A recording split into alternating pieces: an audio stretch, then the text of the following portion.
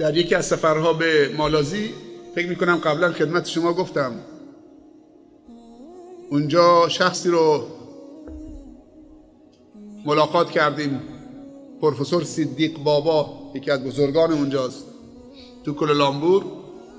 میگه ما یه صندوق زکاتی داریم تو کوالالامپور، تو همه شهرهای بزرگ مالازی. اینم بدونید که اقتصاد مالازی دست چینی هاست.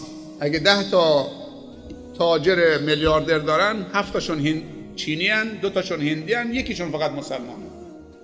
صندوق زکات میگو داریم.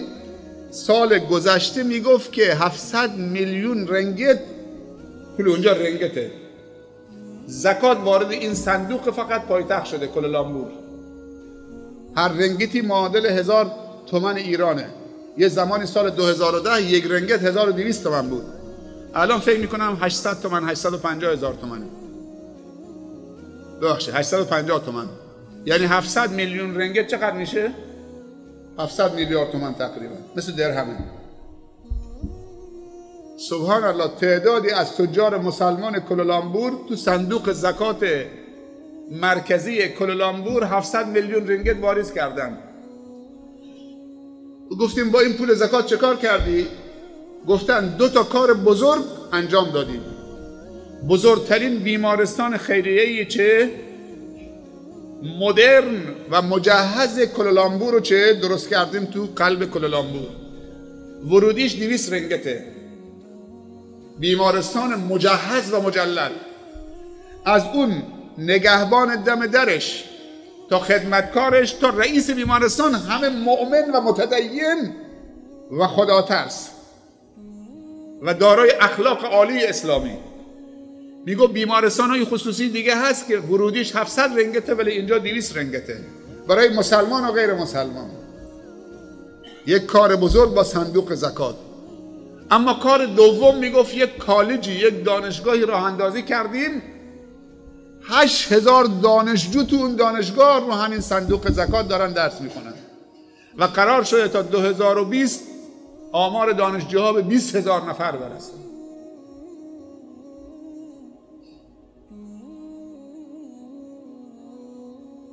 بزرگان بنشینن با هم دیگه این صندوقهای بزرگ رو تشکیل بدن، راه اندازی بکنن، از دانشجوها حمایت بکنن، از ایتامشون، از فقراشون. مبادا کسی بیاد با یه دست لباس منحرفشون بکنه. تو انتخابات معمولا این چیزا میبینید، به خاطر که رأی مردم مصادره بکنن یه دست لباس ورزشی برای یک روستا رأی میگیره، میره تا 4 سال دیگه نمیاد. دیگه کسی به چشم نمیبینید. هر چی داد میخوای بزن، صدات هم به جایی نمیرسه. کس نخارد پشت من جز ناخن انگشت من.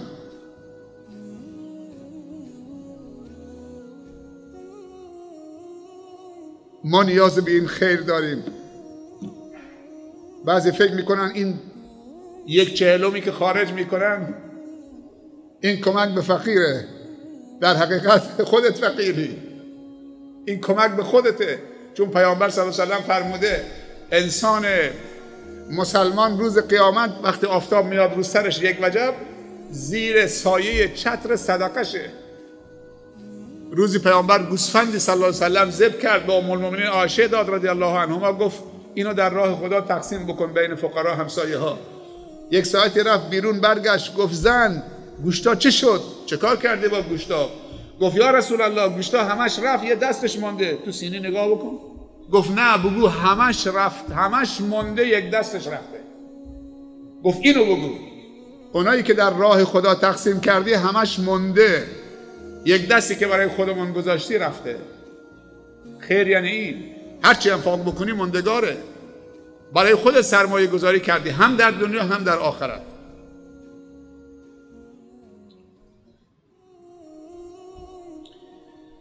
خب امیدوارم که خداوند تبارک و تعالی به من توفیق بده که بهترین گوینده باشم و بهترین عمل کننده به گفتهام. بگید آمین. و به شما شنوندگان عزیز بهترین توفیق بده که بهترین چیزها و خوبترین چیزها رو بشنوید، بهترین مستمع و بهترین عمل کننده باشید. جا داره این حادثه تلخ و سختی که بر کل مردم عزیز کشورمون گذشت و چند روز گذشته، یک حمله تروریستی که جان تعدادی از شهروندان عزیزمون، برادرها و خواهرامون رو گرفت. این حرکت کور و ناجوان مردانه، اونم در روز رمضان، در ماه مبارک رمضان، افرادی که برای پیگیری مسائل مردم، خصوصا اون خانمی که نمیدونم از لرستان بود، رفته بود مجلس که با نمایندش صحبت بکنه، پیگیری بکنه مسائل مردم و مشکلی از مشکلات مردم حل بکنه. اینطوری ناجوان مردانه در روز روشن در ماه مبارک رمضان به شهادت رسید. جا داره تسلیت بگیم به همه مردم عزیز و دوست داشتنیمون و همه بازماندگانشون و از خداوند صبر و بردباری تقاضا بکنیم در ماه صبر و بردباری، و برای اون عزیزانی که به درجه شهادت رسیدن، علو درجات و مقبولیت دست خداوند، قطعا با دهان روزه بودن که به شهادت رسیدن و خدا بهشت فردوس رو نصیبشون بکنه. فرقی نمیکنه تروریست چه شیعه باشه، چه ایرانی باشه، چه سنی باشه، چه عرب باشه، چه عجم باشه، چه مسلمان باشه، چه غیر مسلمان باشه. هر کسی که جان انسانی بیگناه بگیرد، خشم خدا و فرشتگان خدا و کل خلق خدا بر اونهاست. خداوند در سوره مائده داستان قابیل و حابیل رو مطرح میکنه در آیات 24-25 اگه اشتباه نکنم تا 31 و 32 که اینطوری شروع میشه این داستان: اعوذ بالله من الشیطان الرجیم واتل علیهم نبأ ابنی آدم بالحق اذ قربا قربانا فتقبل من احدهما ولم يتقبل من الاخر قال لاقتلنك قال انما يتقبل الله من المتقین. همجور ادامه میده تا به آیه 31 و 32 میرسه که خداوند میفرمایند من اجل ذلك كتبنا على بني اسرائيل انه من قتل نفسا بغير نفس او فساد في الارض فكأنما قتل الناس جميعا ومن احیاها فكأنما احیا الناس جميعا. اولین قتلی که در روی زمین رخ داد توسط قابیل بود که برادرشو کشت. خداوند از اونها تقاضای قربانی کرد، تقاضای این کرد که انفاق بکنن. حابیل رفت گوسفند داشت، گله داشت، رفت بهترین گوسفند رو گرفت تقدیم خداوند کرد. خداوند مهر قبول بلش زد و به درگاهش قبول کرد. و اما قابیل بخیل بود و حاضر نشد قربانی دوست داشتنی و عزیزی رو تقدیم خدا بکنه. لن تنالوا البر حتی تنفقوا مما تحبون. هرگز به نیکی و نیکوکاری نمیرسید مگر اینکه از اون چیزهایی که خیلی دوست دارید صدقه بدید و تقدیم خدا بکنید. بعضی از عزیزان وقتی میخوان زکات مالشون بدن، جنس هایی که تو انبار مونده، فروش نمیره، تاریخش گذشته، استوک شده، از کار افتاده، چه حساب میکنن این تن زکات به فقرا میدن. خودمون رو گول نزنیم. این داستان قابیل و حابیل، چند تا خوشه گندم پوسیده غیر مرغوب آورد تقدیم خدا کرد، خدا ازش نپذیرفت. نسبت به برادرش حسادت ورزید. حسادت اگر قلبی باشه تا زمانی که عملی نشده شاید نتیجه های بدی نده، هرچند که طرف خودخوری داره میکنه، ولی اگر که این حسادت به اوج رسید و طرف بی‌طاقت شد، اقدام به جنایت های بزرگ میکنه، از جمله قتل. اینجا دیگه چشم قابیل کور شد، پرده کشیده شد جلوش و به برادر تنیش گفت. اون موقع بگه جمعیت دنیا چند نفر بود؟ پدر و مادرش بود و حابیل و قابیل اگه یکی دو تا خواهر هم داشتن. تصمیم گرفت که برادرش رو به قتل برسونه و به قابیل گفت که میکشمت. گفت اگر تو دست دراز کردی که منو به قتل برسانید، من این کارو نمی کنم. منم میتونم بزنم، منم میتونم مقابله بکنم، ولی ترجیح میدم که مظلوم باشم و ظالم نباشم. دست رو برادرش بلند نکرد، ولی گفت بدون که به گناه من و گناه خودت همه رو باید حمل بکنید و تقبل بکنید. و شیطان اونو وسوسه کرد و حسادتش رو عملی کرد و برادرش رو به قتل رساند. چون اولین قتل روی زمین بود پشیمان شد و نمیدونست چه کار بکنه با این جنازه برادرش. جنازه برادرش بعد از قتلش به دوش کشید، پریشان بود، سرگردان تو صحرا میرفت، نمیدونست با جنازه برادرش چه کار بکنه، تا اینکه خداوند 2 کلاغ فرستاد در انظار چشمانش، در مقابل چشمان قابیل، همطور که برادرش رو هم کرده بود، با همدیگه جنگیدن. یکی از این کلاغا دومی رو کشت و بعد با منقارش چالی رو ایجاد کرد، بعد اینطوری کشید، اون کلاغ مقتول رو برد تو چاله و خاک روش ریخت. بعد قارون مثل این که بیدار بشه گفت یعنی من عاجزتر از این کلاغم که برادرم رو بتونم دفن بکنم؟ شیطان اینطوری با عقل انسان و دل انسان بازی میکنه. وقتی که تو رو تهی میکنه و سرمایه ها رو ازت میگیره و ایمان و عقیده و تقوا و خدا ترسی رو از تو میگیره، ولت میکنه تنهای تنها. خودش موند با جنازه برادرش، خدا رو از دست داد، برادرش هم از دست داد، پدر و مادرش هم ناراحت کرد و خودش تنها شد. برادری بود در زندگی کمکش بکنه، خودش تنها شد و اینطوری جنازه برادرش و جسمان برادرش رو دفن کرد. پیامبر صلی الله علیه و سلم میفرمایند بعد از قابیل هر کسی در روی زمین قتلی مرتکب بشه، اول گناهش به حساب قابیل میره، چون تا قبل از قابیل کسی نمیفهمید که کشتن یعنی چی. این کشتن رو در جامعه چه نهادینه کرد و کشتن رو در جامعه مد کرد و این سنت بد رو در جامعه چه پایه‌ریزی کرد. و پیامبر صلی الله علیه و سلم میفرمایند هر کسی یک راه و روش خوب، یک کار خوب، یک برنامه خوب یاد مردم بده، بنیانگذارش باشه، بانیش باشه، که مردم به این کار خوب تا قیام قیامت عمل بکنن، ثواب اول به حساب اون بانی و اون کسی این کار رو برنامه ریزی کرده، برای اولین بار اجرا کرده اون کار خوب که مردم قوی بشن و مردم خوب بشن و با برکت بشن. و هر کسی کار بدی هم انجام داد و رسم و رسوم بدی در جامعه پایه‌ریزی کرد، اول گناهش به حساب، حتی اگر خودش هم مرده باشه. علما میگن اگر گناه میکنی گناهی بکن که وقتی مردی گناهت هم بمیره.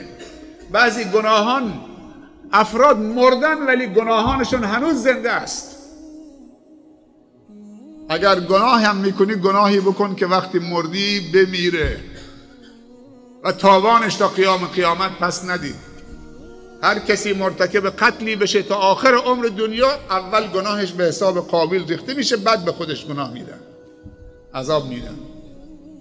اما آیه بعدی خداوند میفرمایند اگر نفس یک نفر و جان یک نفر بیگناهو که نه مرتکب قتلی شده نه فسادی در زمین انجام داده بگیرید، مثل این که کل بشریت رو جانشون گرفتید، و اگر یک نفر رو احیا بکنید مثل این که کل بشریت رو احیا کردید. ما چیزی به اسم اسلام خشونت نداریم. اسلام بریست،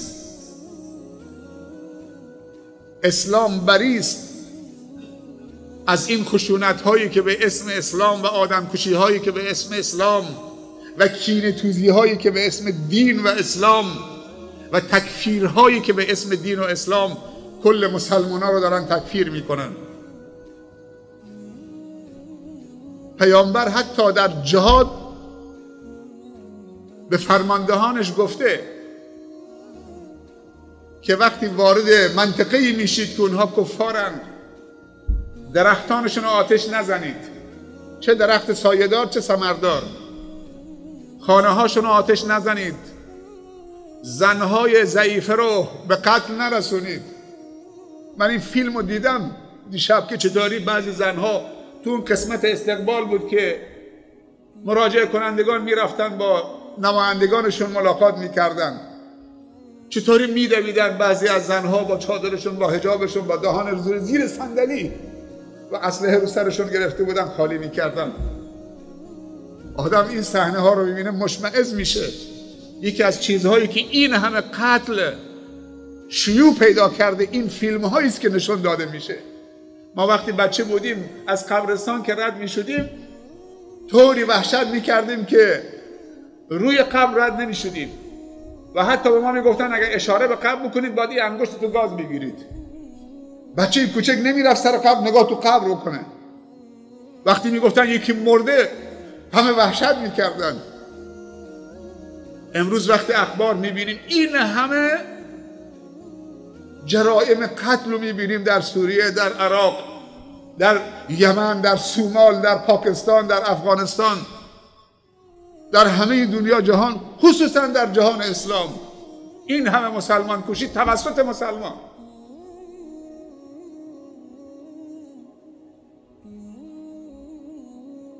خداوند بندگانش رو به 3 دسته تقسیم کرده، گفته هر 3 تا بنده منن. و منهم ظالم لنفسه و منهم مقتصد و منهم سابق بالخیرات.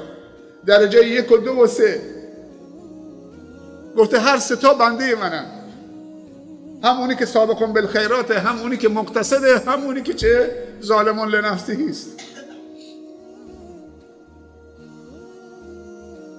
این که همه مسلمان ها و حکام و علمای مسلمان ها رو تکفیر کردن و کشتن و خونشون رو به هدر دادن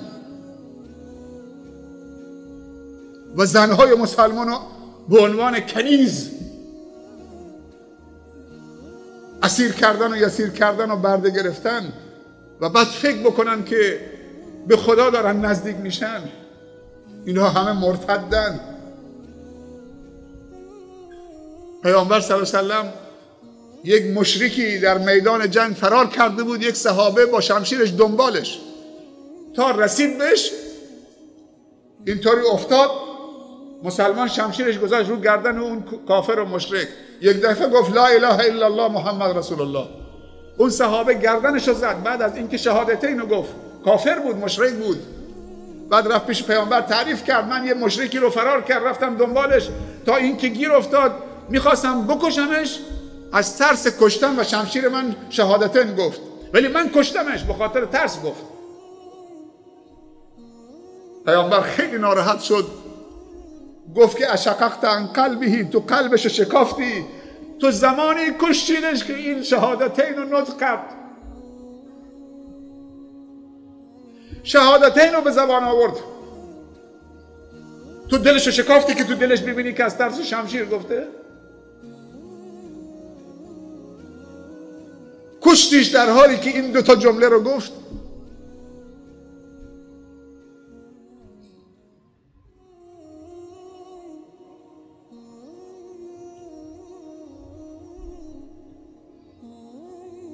اگر مسلمانی چاقو و کارد و ابزار کشنده نشون مسلمانی بده ممنوعه، حتی به شوخی، حتی به شوخی ممنوعه کسی چاقو و کارد و خنجری نشون برادر مسلمانش بده و اونو بترسونه. حتی حیوان حلال گوش و پرنده های حلال گوش پیامبر گفته وقتی خدا اجازه داده اونو ذبح بکنید حتما با آرامش اونو ذبح بکنید، نترسونیدش.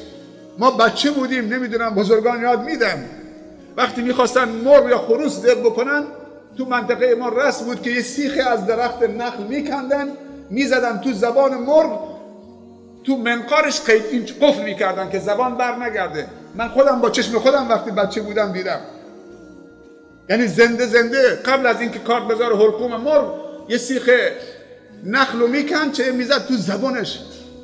ما نمیفهمیدیم. خب الان تو ذهنم میاد که اینا چه کاری میکردن. پیامبر گفته اذا ذبحتم فاحسنوا الذبح، اذا قتلتم فاحسنوا القتل و اذا ذبحتم فاحسنوا الذبح وليحد احدكم شفرته وليرح ذبیحته. حیوان رو راحت بذار، آروم، کارد تیز باشه، پشت کمرت باشه، جلو حیوان دیگر رو محکم به زمین نزن. اینا همه حس دارن، همه جان دارن. میازار مویدی که جان کش است و جانش جان دارد و جان شیرین خوش است. پس عزیزان ممنوع خشونت، ترسوندن مؤمنین تا چه برسه به قتل و کشتارشون و تکفیرشون.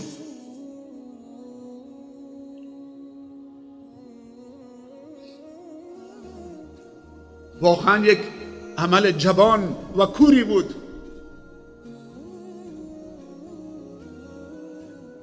خداوند مسببین و عاملین واقعی پشت پرده این مجرمین رو به سزای اعمالشون برسونه. بگید آمین. و خداوند امنیت و آرامش و آزادی و نعمتهای مادی و معنوی رو بر جهان اسلام سرازیر بکنه. خداوند دشمنان اسلام را اگر قابل هدایتن هدایت بکنه، اگر قابل هدایتن هدایت بکنه، اگر قابل هدایتن هدایت بکنه، اگر قابل هدایت نیستن اونطوری که خودش صلاح میدونه و با هر اسلحه و برنامه‌ای که خودش صلاح میدونه اونها را قل و قم بکنه و نابود بکنه. خداوند پرچم اسلام را مرفرف بگرداند. خداوند مجاهدین خالص مخلص و حامیان و مربیان و زحمتکشان و دعوتگران و مبلغان و کسانی که واقعا در میادین مختلف دارن جهاد میکنن برای عزت این امت و این دین و نصرت فقرا و مظلومین و مستضعفین و مسلمانان، خداوند بهشون عزت و پیروزی و سربلندی بده. خداوند ما و شما رو در این ماه مبارک رمضان از مقبولین درگاهش قرار بده، از تقصیرات ما در بگذره. همه کسانی که دوستشون داریم خداوند اونها را همه غریق رحمت قرار بده، مردگان ما را مورد رحمت قرار بده، بیماران ما را شفای عاجل عنایت بفرماید، مسافرین را صحت و سلامتی و تندرستی عنایت بفرماید، زندانیان را اسباب براءتشون فراهم بفرماید، حکام مسلمین را هدایت کامل، علمای مسلمین را هدایت کامل عنایت بفرماید. اللهم انا نسألك الجنة الفردوس وما قرب اليها من قول او عمل ونعوذ بك من النيران وما قرب اليها من قول او عمل. اللهم انا نسألك من خير ما سألك منه عبدك ونبيك وحبيبك سيدنا محمد صلى الله عليه وسلم وعبادك الصالحون، ونعوذ بك من شر ما استعاذ منه عبدك ونبيك وحبيبك سيدنا محمد صلى الله عليه وسلم وعبادك الصالحون. پروردگار ما از تو محبتت را میطلبیم و محبت کسانی که محبت تو را در دل دارن و محبت عملی که ما را به محبت تو برساند. پروردگار محبت خودت را و محبت دینت را و محبت دوستانت و بندگان نیکت را در دلهای ما از خودمون و محبت فقرا و مساکین و مظلومین را از خودمون و از خانوادهمون و از آب سرد خنک در روز گرم تابستانی هم عزیزتر و محبوبتر بگردان. خدایا نمرود نفس را در ما خرد و نابود بگردان و خلیل عشق را در ما زنده و احیا بگردان تا چون خلیل ابراهیم پا در آتش بنهیم و آن را گلستان بیابیم. ربنا ظلمنا انفسنا وان لم تغفر لنا وترحمنا لنكونن من الخاسرین. نستغفرك اللهم من جميع الذنوب والخطايا ونتوب اليك. سبحان ربك رب العزة عما يصفون وسلام على المرسلين والحمد لله رب العالمين. موفق و مؤید و سربلند باشید در همه امور و شؤون، خودتون و خانواده محترمتون و فرزندانتون و همه کسانی که دوستشون دارید حسن الخاتمه و خاتمه به خیری نصیبتون بشه. التماس دعای خیر از همتون دارم. از برادرمون آقای سماک هم تشکر میکنم که این جلسه رو پخش مستقیم به کل جهان اسلام و کفر، به کل سراسر دنیا چه الان این پخش مستقیم به کل چه یعنی بیننده این برنامه امروز خودمون کل دنیاست، در آمریکا، در سوئد، در افغانستان، تاجیکستان. پخش مستقیم چه این برنامه از مسجد جامع توریان و یک تشکر جانانه هم از مردم خوب و دوست داشتنی و مؤمن و عزیزم در روستای توریان که ما الحمدلله دینمون هم موفق شدیم ادا بکنیم و از همه عزیزانی که از اقصا و ادنی نقاط منطقه تشریف آوردن. جزاکم الله خیر، موفق و مؤید باشید. اجماعاً صلوات محمدی غرا خط بفرمایید.